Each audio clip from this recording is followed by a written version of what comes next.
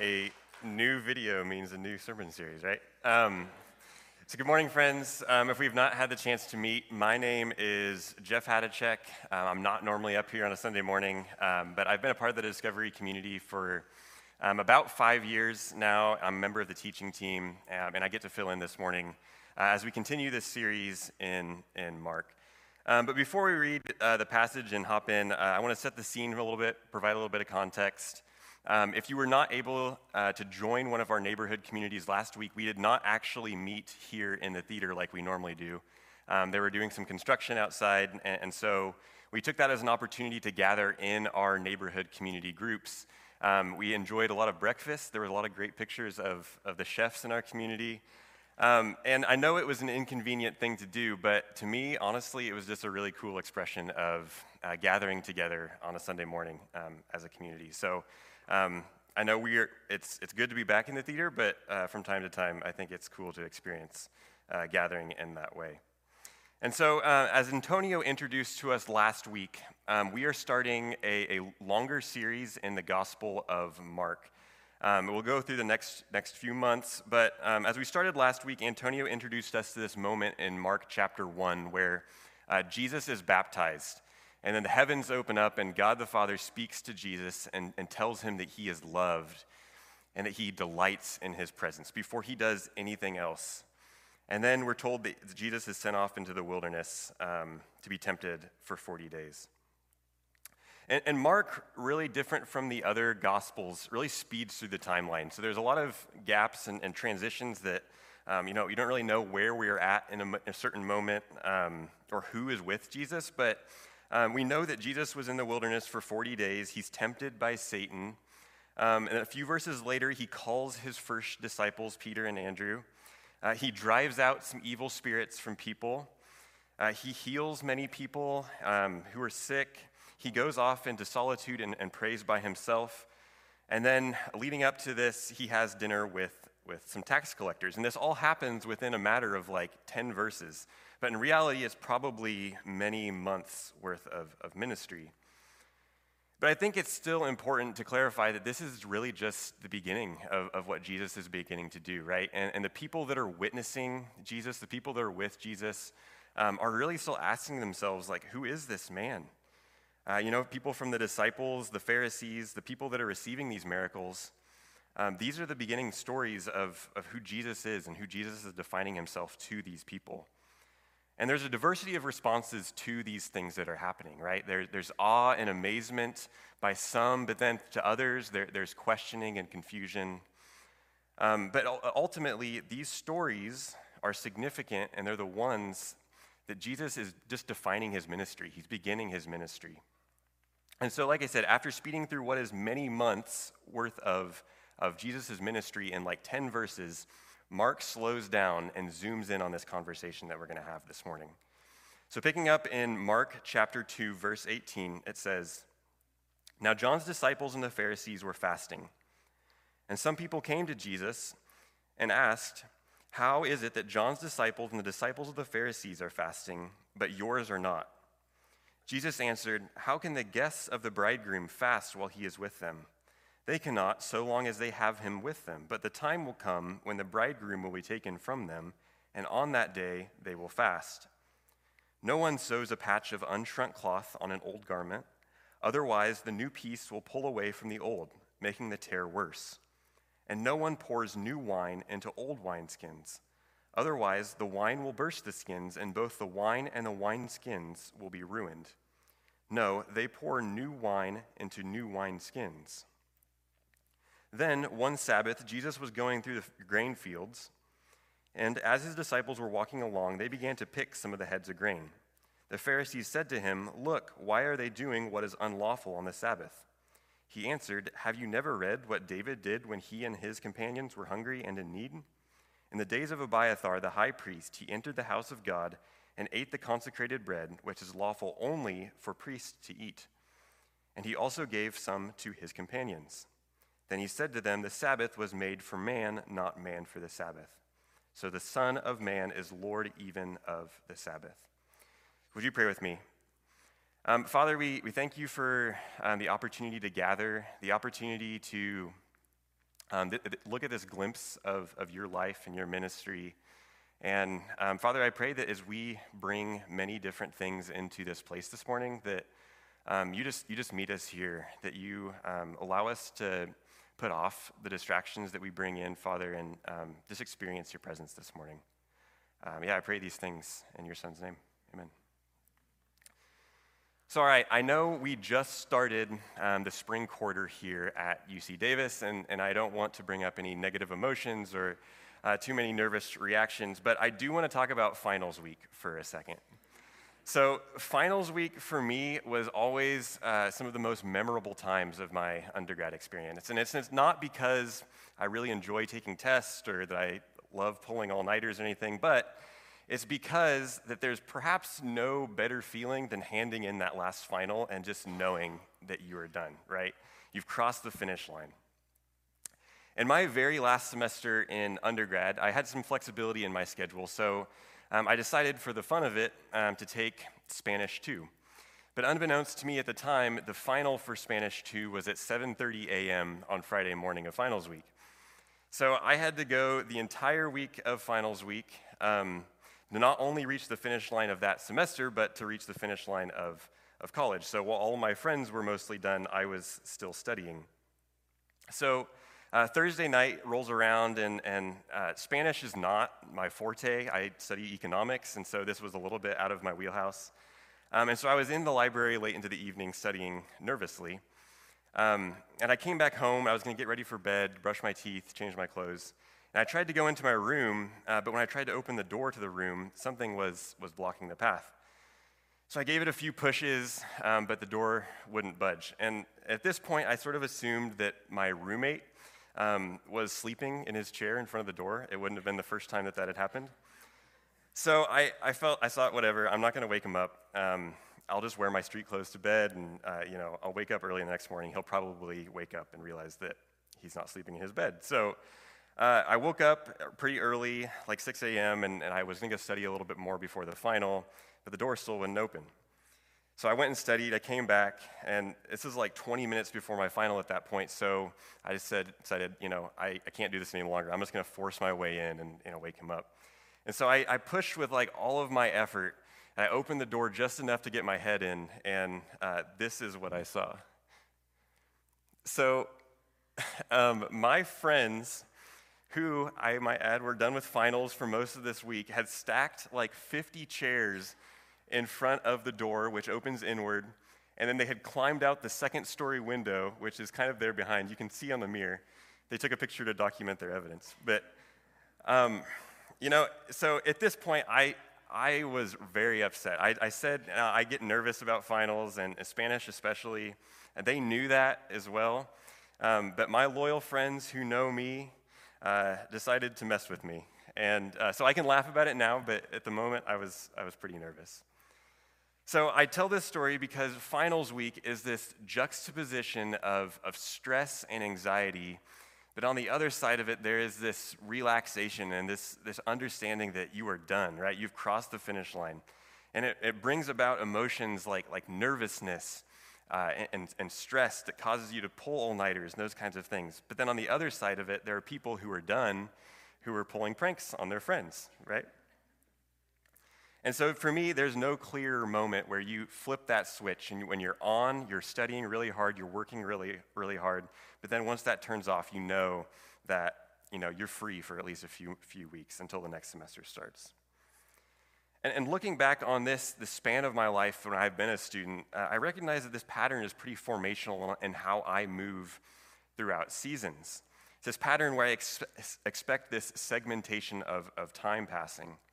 And I don't think this is necessarily isolated to being a student, right? There's, on Friday on Twitter, I have friends who retweet Daniel Craig announcing the weekend. Or there's memes like slams laptop shut till Monday. So I think we all collectively feel this relief, right? Once we get into, we know that our work is done for at least a short period of time. And ultimately, I think what this leads to us, and there's a voice that tells us that there's an appropriate time to work, and then there's an appropriate time to rest. There's an appropriate time to run errands, right? There's an appropriate time to take vacation. And so I'm currently still a graduate student here at UC Davis, and I'm about to graduate again. And in the fall, I will start a job as a professor. And in academia and in some other professions, I didn't expect to get the applause, no. But in some other professions, there's this thing available called a sabbatical. And now a sabbatical is a time, if you're not aware, is you basically get to take an extended period of time, sometimes up to a year, completely off, right? You're free from some of your obligations, like your normal reoccurring things in your schedule, like meetings, serving on committees, teaching classes. And usually professors go off and live someplace exotic, someplace of their choosing that they want to live.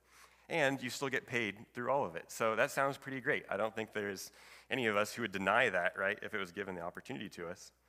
But the thing is that you actually still have to work during your sabbatical. And you only earn a sabbatical if you've worked hard enough and long enough to get to the point to prove that you've earned a sabbatical, right? So it's this pattern of work, and then at some point in the future, you know that you can maybe cash in.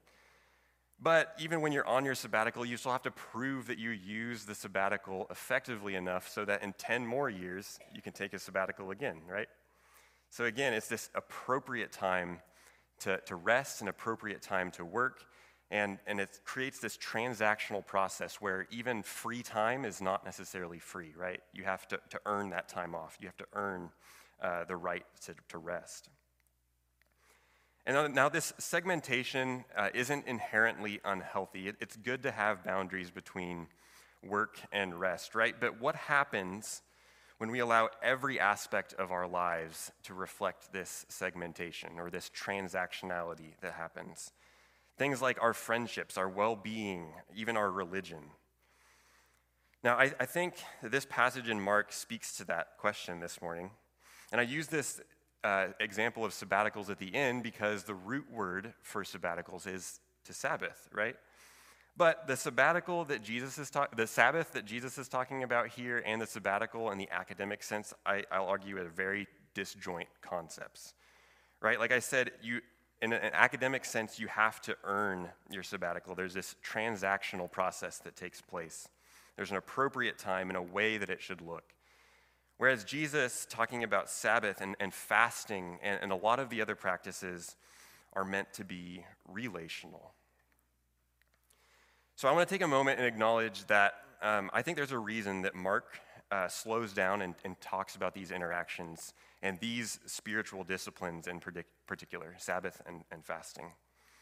So we here at Discovery, once a year, it's our goal to go through all of the practices in a calendar year. And so this isn't necessarily an all-inclusive list of those practices, but in a year, we try to cover the practice of reading Scripture, of confession, of prayer, of outreach, encouragement, and then Sabbath and fasting. And I think it's interesting that the first 5 of those practices are all active practices. You know, there's an active verb associated with those practices. There's something you have to do, you know, right? To read Scripture is to read. To confess is, to practice a confession is to confess, right? The practice of prayer is to pray. But Sabbath and fasting, on the other hand, are practices of abstaining. It's to not eat, to not work, right? So today I'm not going to focus on the details on, you know, how to appropriately engage in these practices. We have some resources on our website, and we've covered these from time to time. So if you want to dive deeper into those, you can hop into our website. But this morning, I want to focus on what Jesus' heart is behind this interaction, behind his instruction for the Pharisees and the disciples who were engaged with this conversation. And underneath it all, I think I see Jesus' deep desire to be present with us and for us to be present with him. He uses this analogy of the bridegroom and says, how can the guest of the bridegroom fast while he is with them? They cannot, so long as they have him with them, but the time will come when the bridegroom will be taken from them, and on that day they will fast. So why does he use this analogy? Well, we unpacked the practice of fasting actually not too long ago, just about a month ago, on a Sunday morning. And one of the things that we discussed was that people fast to disconnect from the things that get a hold of them or overtake them, and to shift their attention on God, right? So my wife and I got married in 2021, and so we will forever be a part of the cohort of couples who navigated planning their wedding around the COVID-19 pandemic. And one of the decisions that we had to make was limiting the in-person attendance at our wedding. So, we could not invite as many people as we would have liked to the in-person ceremony. But we wanted to make sure that folks that could be with us in spirit, right, they get to celebrate with us in a virtual setting. So we decided to have a live stream of that ceremony. So if you'll indulge me for a second, the live stream of our wedding is a bit like the disciples of John or the disciples of the Pharisees who were engaging in this fast, right? That's first referenced at the beginning of the passage. But how silly would it be if one of our wedding guests was watching both the live stream and attending the ceremony in person, right? When they would be sitting there looking at this pixelated image on their phone and listening to the wind blow into the microphone when the actual thing is happening right around them, right? And in fact, it would actually sort of undermine the purpose of the ceremony, the purpose of the celebration, that they would be disconnected from the people that were around them, right? And it would create a distraction. So even though we created the live stream of our wedding as an intent to connect people that were far away and with relationships in mind, in the context of the celebration itself, it can be used as a tool of distraction and a tool of disconnect. So that's a silly example. No one actually did that at our wedding, as far as I'm concerned. But the thing is, that's kind of Jesus' point here too, right? Is that he's saying if you truly knew who I am, you wouldn't be fasting. Even though this practice of fasting can be used for good, it can be used for a deeper relationship with God. It can also be made into unhelpful things, right? Like things like self-righteousness, or used with a certain intent in mind, like to fast with a certain outcome in mind.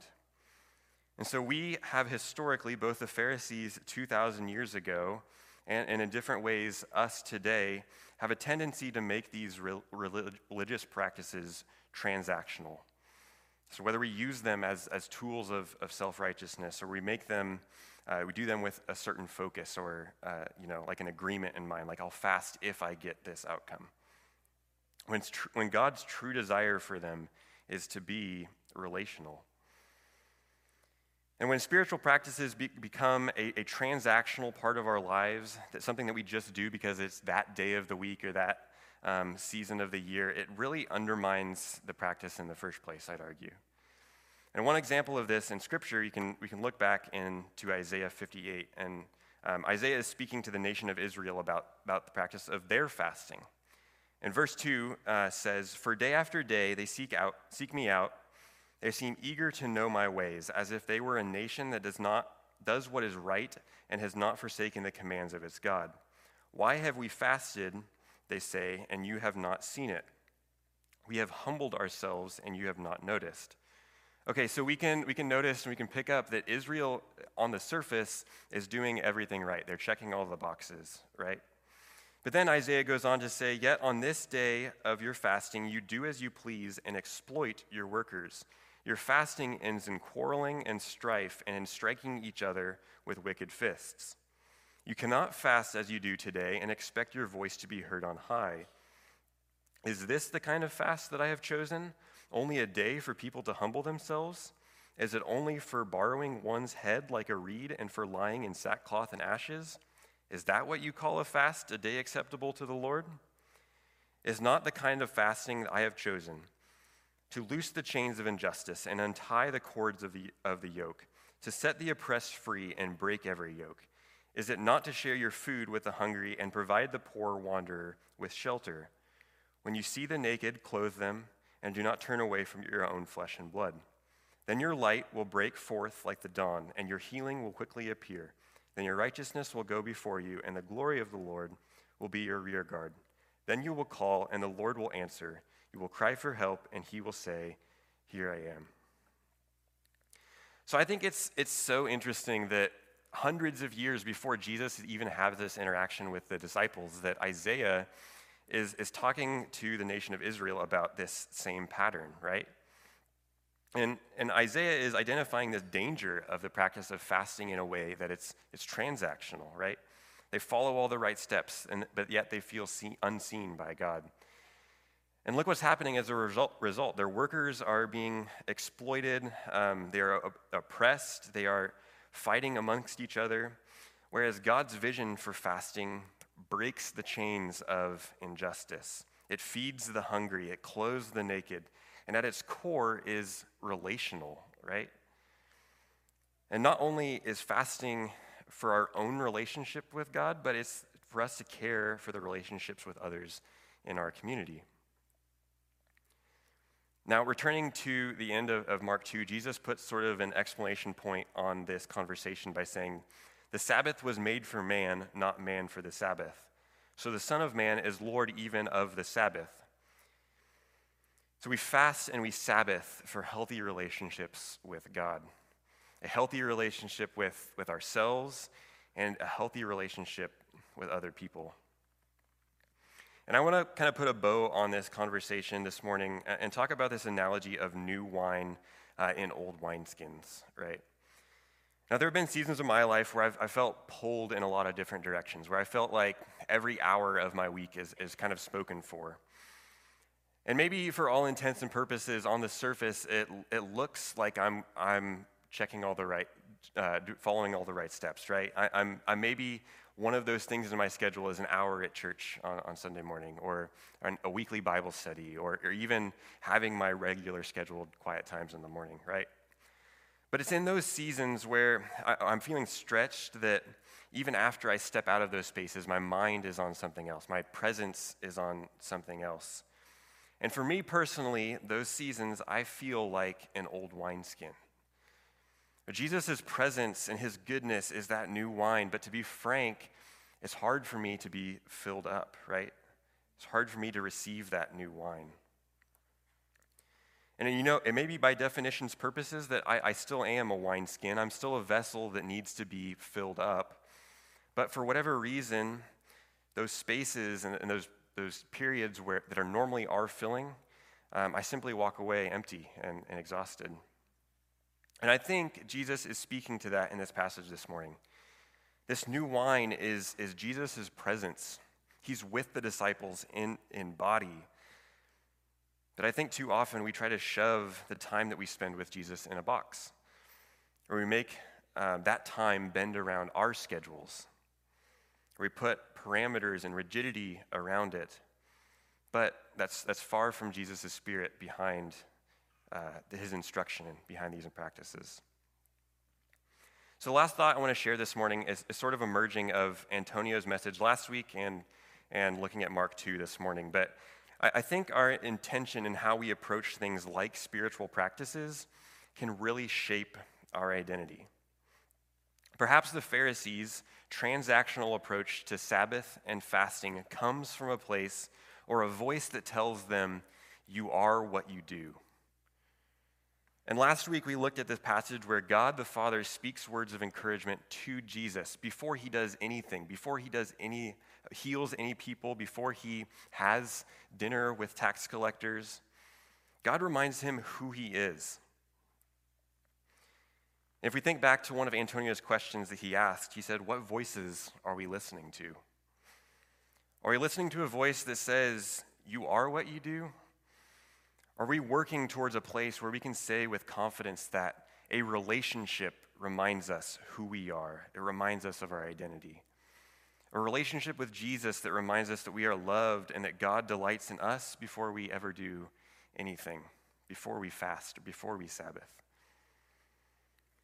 And I'll invite the band back up now at this point. But as I was preparing for this message, I really felt some things that were good news to me personally. And a few invitations that I think Jesus is making in this passage. And so I hope maybe they can be good news for you as well. First, I believe there's an invitation in this passage to take inventory. Take inventory of what it is that our body and our spirit are telling us. Do we need to slow down? Do we need food? Are there people around us that could use that same care, or just even time and presence? Second, I think there's an invitation to nurture ourselves and nurture others. Once we've taken stock, once we've taken inventory, we can maybe assess the best ways to give ourselves those things that we feel we are lacking. For some of us, myself included, this might seem like a selfish act. But like I said, what happens when you feel stretched and what happens when you ignore your own needs is that you actually end up being an old wineskin, right? We reach a certain point where we're burnt out and where our needs have been ignored, and we can no longer be filled up so that we can be good friends, so that we can have a growing relationship with Jesus. And Jesus acknowledges this by saying that Sabbath is made for man, not man to meet the requirements of the Sabbath. And lastly, I think there's an invitation here to just abstain and be present with him. You know, I think this is a pretty radical invitation for us because we're often communicated the message that we need to do more to earn favor, right? It's that voice that's saying, you are what you do.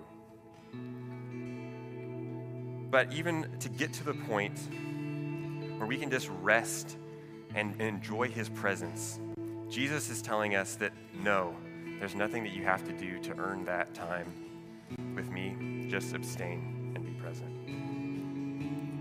So we end today like we do every week. We're going to take communion together. But this morning, I think there's just an invitation for us. And I think there's a significance in the fact that this meal and this practice of taking communion is a meal, right? That the most personal and intimate time that Jesus shares with his disciples is gathered around a table, having conversation in remembrance and in sharing bread and juice together. And so as we take communion today, friends, I just want us to reflect and sit with that reality that God, the creator of the universe, desires to be with us and to be present with us. And he created this opportunity to share communion with us thousands of years later. So friends, when you're ready, come and take from the stations around, and let's worship together.